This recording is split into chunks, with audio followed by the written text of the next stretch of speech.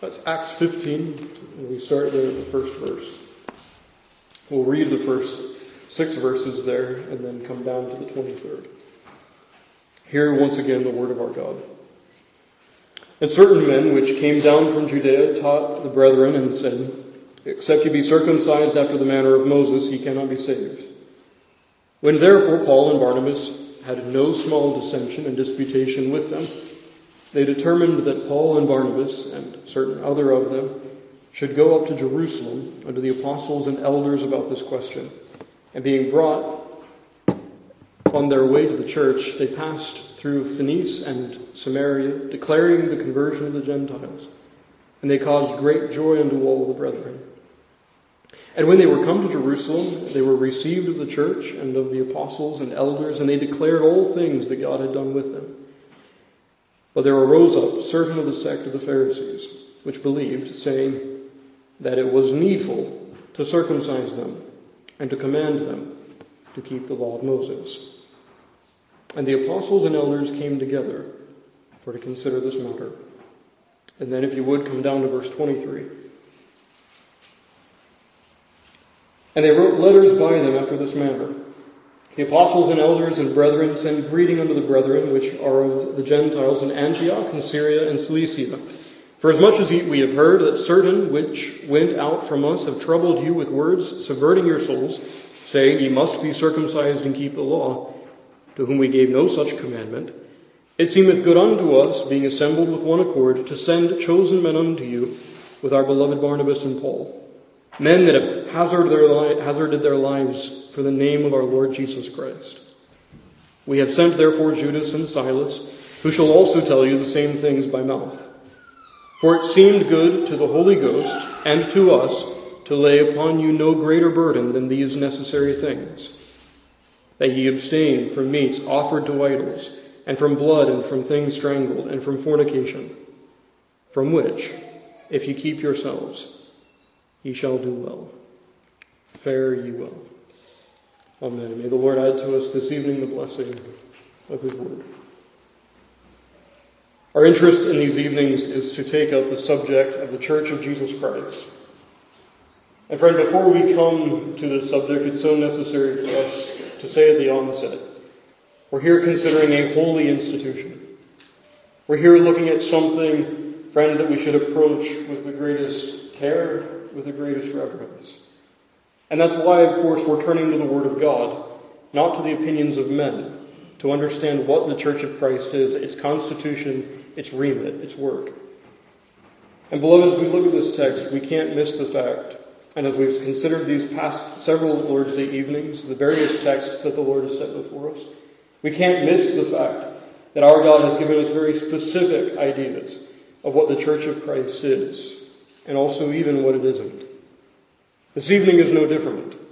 We come to the Word of God asking, genuinely seeking, as Cornelius did before Peter, whatsoever things God has commanded with regard to His church specifically. What is this institution that God has appointed? And friend, we should learn, even now as we come to this text, that these things, though they may seem so mundane to us, are holy. Though they may seem like small, even trivial matters, friend, they're far from it. This is the Church of Jesus Christ.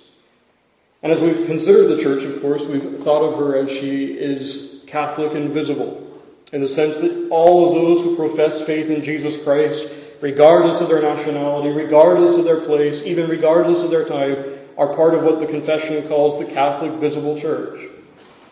Now the question, of course, is, well, what really does their activity look like? How do they enjoy those things that God has given them? And so we consider what we refer to as the particular church. Those members of the visible Catholic Church who have professed faith come together under a common confession, seeking the ordinances of Christ, and particularly Christ's presence in those ordinances. In other words, they come under the means of grace, which include not only the sacraments, but even the government of the church. And we saw as well that the character of these particular churches is genuinely organic. We saw that she is a living body. She's not merely a cold or a formal institution, but she's to be vibrant, fruit-bearing, really. And the way in which she is fruit-bearing, the means that Christ has appointed to make her a vibrant body, is even in her own structures of government. even through the ministry of the gospel that has been committed to those whom he's called. And that brought us last Lord's Day to consider the power of the keys. Those keys of doctrine and of discipline, Christ entrusting them to his officers in the church. Well, that leads us this evening to a question. How do those who have had the keys committed to them exercise those powers? In other words, what is the structure of their government? How is it that they rule in the church according to Christ's appointment? And that brings us, of course, to Acts 15.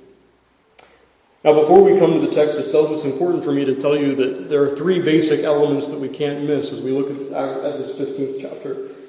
First of all, in the 5th verse, we're given its context. There are those who we refer to as Judaizers. And these Judaizers have really sparked a crisis in the church. Now, you remember, friend, that the apostle in Acts 20 had promised that there would be wolves that would come into the church, not sparing the flock. Well, these Judaizers could be considered among that number. The Judaizers were teaching that it was not merely Christ alone, but it was actually even through circumcision that men would actually be saved. And so Gentiles who were converted, they saw themselves still outside of salvation, still outside of Christ, unless they had fulfilled the sacrament of circumcision. Unless that had been administered, they could experience no salvation. In other words, these Judaizers were causing havoc by introducing a kind of syncretism. They were building, if you will, a new religion, partially comprised of the preaching of the apostles and partially comprised of the traditions of the Pharisees. You see, what they were preaching, friend, is very simple. Through the act of circumcision, grace was genuinely carried over to the person to whom it was administered. It was not terribly unlike the Roman Catholic ex opere operato, where simply the bare exercise of the sacrament actually produced real and saving benefits for the individual. And here, of course, we find the church very much distressed over this kind of teaching. The apostles refused to allow even one moment for these things to be taught and for those practices to be pressed upon these new converts. Now, friend, if that's, of course, the context, we need to ask, what is their response? How does the church respond? In the 6th verse, we're told, the apostles and elders came together for to consider this matter. In other words, friend, what you have here is a synod. You have those to whom the keys have been given, those keys that we considered last Lord's Day evening, gathered together to deal with the crisis. They're gathered together for Christ's church. They're gathered together as Christ's ministers to uphold Christ's gospel for the good of Christ's people. And so they gather. But as you come to verse 23, as we saw there, as they deliberate in the chapter, you'll find that they come to a very specific conclusion. And the conclusion leads them to disseminate that conclusion not only to the church in Jerusalem. The synod, of course, is held there. But note where the letters are sent. To Antioch, to Syria, and to Cilicia. Now the letters are given, but it's striking. If you just turn the page over in to chapter 16, verse 4, you'll find how these letters are described. He says here that they, that is Paul and Timotheus and others, they went through the cities, they delivered them the decrees for to keep, that were ordained of the apostles and elders which were at Jerusalem. What's striking is these letters are not merely conceived to be simply suggestions. Luke here describes them as decrees. Now, the word decree could be translated various ways. The word that lies behind our word here in chapter 16, verse 4, is the Greek word dogma. And of course, we understand even in the English that comes over to us as a kind of teaching. The doctrine of the church is often referred to as dogma. But it also relates to things such as what we would consider genuine decrees or ordinances. That every time, for instance, Caesar's decrees are mentioned, whether in Luke 2 or in Acts 17, it's this word that's used to describe the act. Caesar has made a decree. The expectation, in other words, is that there would be obedience applied to it. The way you could look at this in the original is, as one dictionary defines it, this kind of decree is a formal statement concerning rules or regulations that are to be observed. Now, friend, what's striking about this, as we look at this text, is that what is going on in Jerusalem, this council, this synod of apostles and elders that have gathered together, they're writing letters, but these letters are taken to be, according to Luke, as decrees. These are ordinances that are to be observed, and not merely in Jerusalem, but even as far as Antioch, Cilicia, and Syria. And so what do we find here? Well, friend, drawing from that, we find a few very basic ideas. We find, first of all, that the apostles and elders are joined together as ruling together. Isn't that striking? This is not merely a synod of apostles. This is apostles and elders, and when the church is given these decrees, it is given in the name of apostles and elders. The ordinary and the extraordinary officers of the Church of Christ are both presented as ruling in the church here. The second thing that we can't miss either is the cause. The cause here is an ecclesiastical crisis. The people of God are distressed by particular teachers. They're distressed by the kinds of dissension that this has caused among her numbers. And friend, that's very ordinary, isn't it? Is that not the very thing that Christ promised would not only attend the experience of the apostolic days, but would, through the running centuries, be characteristic of the life of the church? She would know these kinds of crises. And then what is striking about this text, friend, is that also those ordinary officers, after the apostles have gone on, they're also part of this council to deal with what is really an ordinary circumstance in the church's existence. This ecclesiastical crisis. What we find here then, as we draw to our head for this evening, is that this text sets forward the lawfulness of synods. It sets forward the lawfulness of synods, and with other scriptures, it even teaches us that courts have been established by Christ for the good of particular churches. Courts have been established by Christ for the good of particular churches. And I want us to consider that briefly under three headings. I want us to consider how these courts, where these courts have their origin, what is their organization, and finally, what is their objective. And friend, before I go any further, I suppose it's necessary for me to step back just for a moment. It was said of George Whitefield that he was able to always find that text and always that theme that was most addressed to stir the soul and really work upon the souls of men. And so, friend, you don't find George Whitefield often preaching about ecclesiology. You don't find men often preaching about synods like we have in Acts 15. But that should not deter us from looking at this and looking at this spiritually. Beloved, as we said at the onset, the church is a holy thing.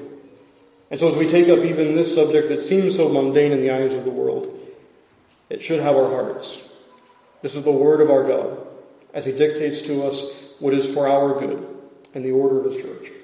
And so for the origin of these courts, we first of all are reminded that the apostles and the elders here are gathered together.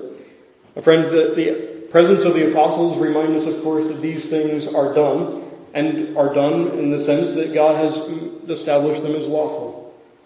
Christ has ordained such things, and we've already seen this before. He's ordained the likes of sessions, presbyteries, synods, and assemblies.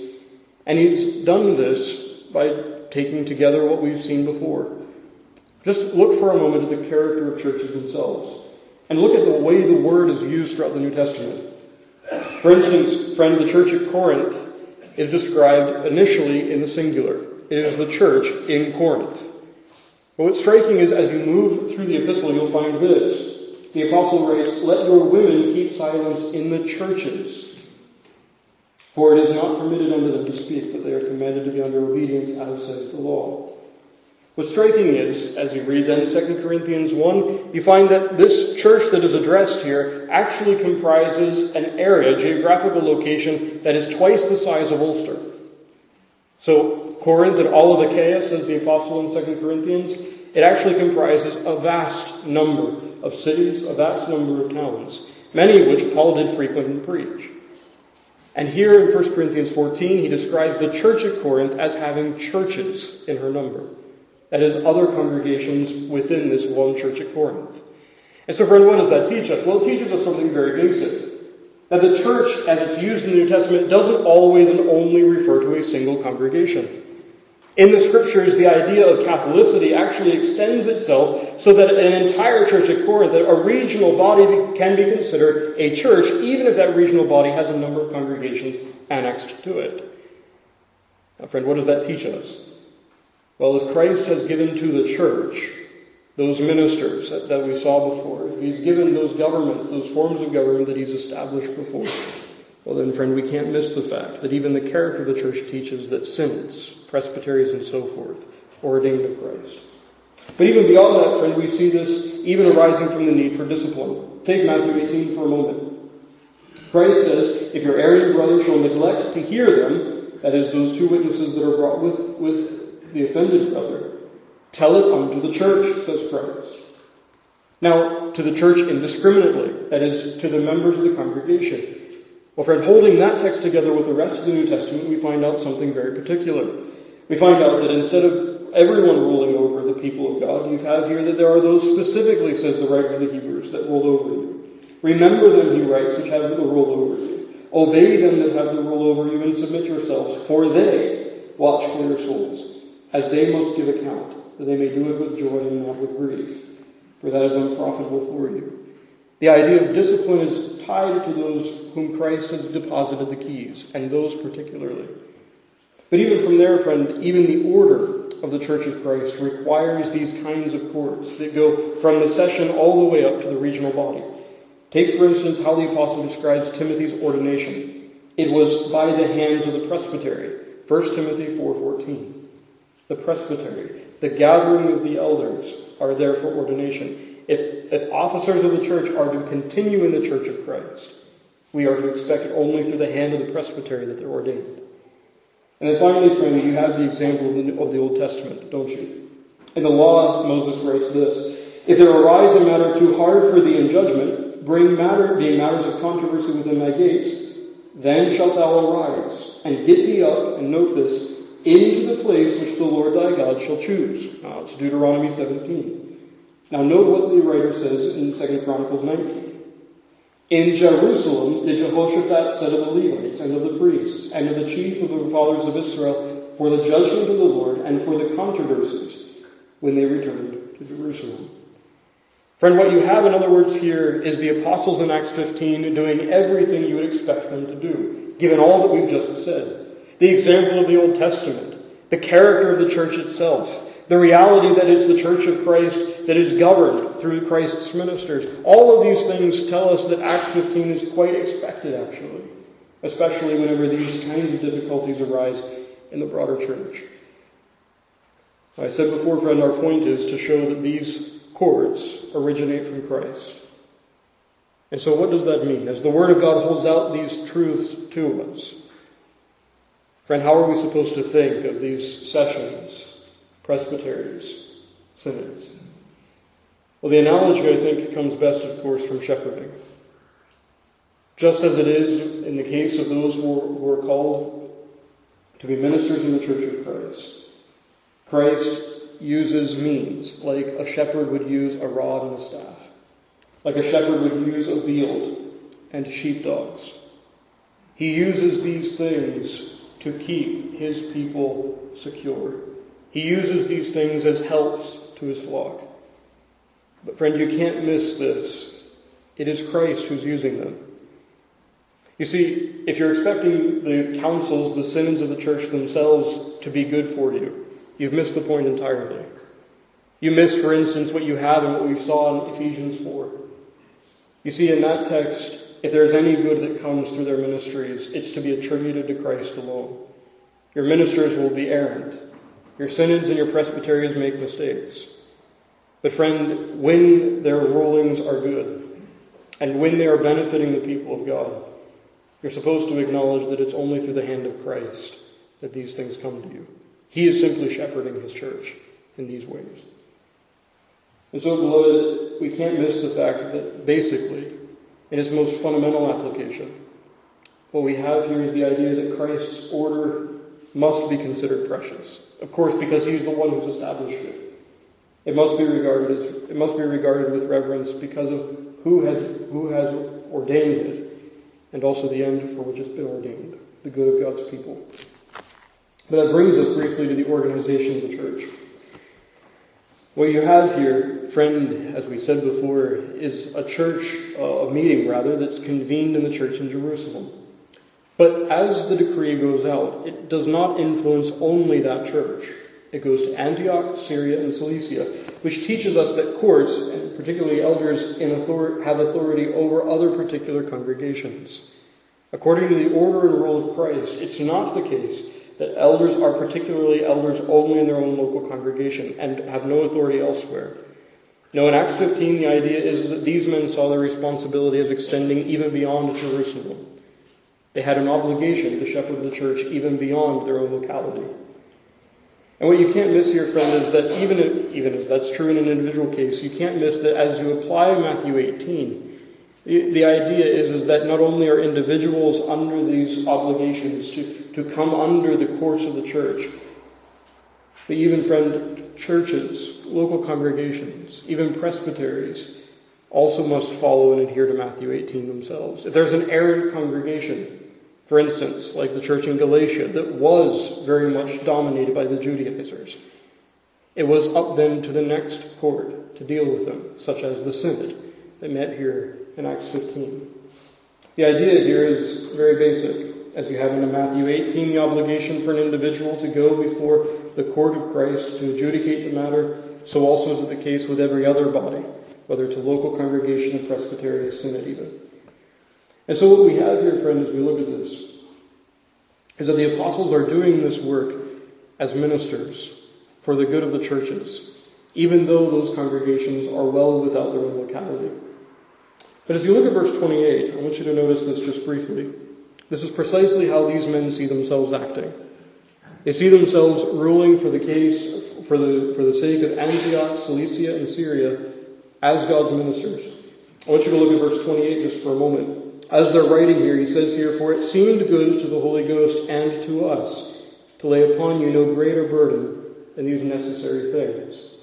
You see, beloved, as you see in this text, a church that is gathered together to set forward a decree. What is the substance or the material of the decree? According to them, it is no greater burden than what was already given them in the Word of God. They function here then as only ministers. Their power, as we said last Wednesday evening, is ministerial, not magisterial. And so Matthew Cole, I think, helpfully paraphrases the text here, "As ministers or God's stewards, we write, who acquainted them with these things in discharge of their duty that they might appear themselves to be faithful." In other words, friend, when we look at this council, we're supposed to understand that they were not creating doctrine. They were not creating new practices by their own authority. They were functioning purely ministerially. Westminster Divines put it this way in the Grand Debate. They said, "We do not say that councils do bind absolutely, whatever their decrees may be, but when they err, they are no otherwise binding than as erring elders." In other words, friend, though they're capable of erring, their authority is grounded upon the Word of God. They are very much capable of being themselves misled in any given case. But when they're ruling rightly, they're not creating anything new. They're simply recognizing the truth that is already there. Now, friend, if we look at this text, we can't miss that there is a particular objective. That's our third and our final heading this evening. Why is the church gathered in Acts 15 in the way that it is? You see, friend, as we go back to this text, we can't do so rightly without thinking about the Judaizing context. We can't miss the fact that what was taking place was really a subversion of the gospel, a hazarding of the souls that were committed to the cares of those who were ministers in Antioch, Cilicia, Syria, and even Jerusalem. And what's striking as you read through the New Testament, Acts 15 and what's decreed there becomes very formative for the rest of the Scriptures. Take, for instance, the Epistle to the Galatians. The Galatians themselves were under the influence of these kinds of Judaizers. Maybe not these men in particular, but certainly their sect. These were men who, of course, looked at all of the decrees of the Council at Jerusalem, spurned them, and preferred the Judaizing sect over the apostles. And so the Epistle to the Galatians is written to them. What's striking is, as you read the Epistle to the Galatians, the apostle enforces, urges what was decided at the council. What's also striking, friend, as you turn to 1 Corinthians, you have the opposite side of the coin. What's striking is the organization of 1 Corinthians reflects exactly the organization of the decrees of the Council of Jerusalem. The apostle is dealing with those who are committing fornication. those who are eating things offered to idols, those who are profaning the Lord's Supper, those who are acting as Gentiles. In other words, you have two extremes. You have the apostle having to urge upon the Church of Christ the need to hold fast what has been received, not erring to the left or to the right. And friend, that is really the purpose of Acts 15. That is the purpose for which Christ has established courts of the church. That ministers, your session, that you yourselves, that all in the Church of Christ would be kept in the gospel medium through the means that Christ has established. Now, beloved, as we look at this then, we can't miss then that these courts are established for the well-being of the church. These things are for our good. And beloved, when they function for Christ's sake, we're to recognize, of course, and only through his wisdom, we're to recognize that it is his hand that is working through them. And that leads us to the question, doesn't it? Do we long to be under the ordinance of Christ? Do we long to be under his rule, under the means that he's appointed for the good of his people? Friend, there is no coincidence whatsoever in the fact that as the world continues to run headlong into rebellion, and that infiltrates the church, that more and more concern for the courts of the Church of Christ and the order of Christ's church is diminished. The less there is an interest in piety, the less there is an interest in the means of grace established to cultivate that godliness. And so the question is, do we long? Do we long to be found in the footsteps of the flock, where Christ, for his own glory and for his people's good, exercises these helps for their faith and for their practice? But Christian, as we come to this, as we close, as we've said before, we can't miss that in the Church of Christ we're to see here Christ's continued care for his people. Friend, often it's the case that as we look at these matters, we have an aversion immediately to authority. And if we were simply here preaching the authority of men, that would be rightly understood. But with one voice, the Scriptures preach this. If there has been a government established in the Church of Christ, it is for Christ's use, as an instrument in his hand, for his people's good. Beloved, we live in a land very unique. We live in a land in which Christ has preserved the government of his church, the confession of the truth, when so many haven't. And so, beloved, we have in this text a reminder, even for us this evening, that, beloved, if we have these things, and if they're exercised faithfully, it's merely a manifestation of Christ's continued care for us. He should receive these things, I should receive these things, we should all receive these things, as from the hand of Christ. But the exhortation as we close is just this. Beloved, the call here is not to submit to the church. The call here is not to submit to the ministers of the gospel, to a session, or to any other assembly. The call here is to submit to Zion's only King and Head, who's established these things for his good, for his people's good, and for his glory. And the church is a holy institution. And so, friend, we should love her organization, but because we have come to this King, we should love her organization, even her courts, for Christ's sake, who has established them for his glory and for our good. Amen.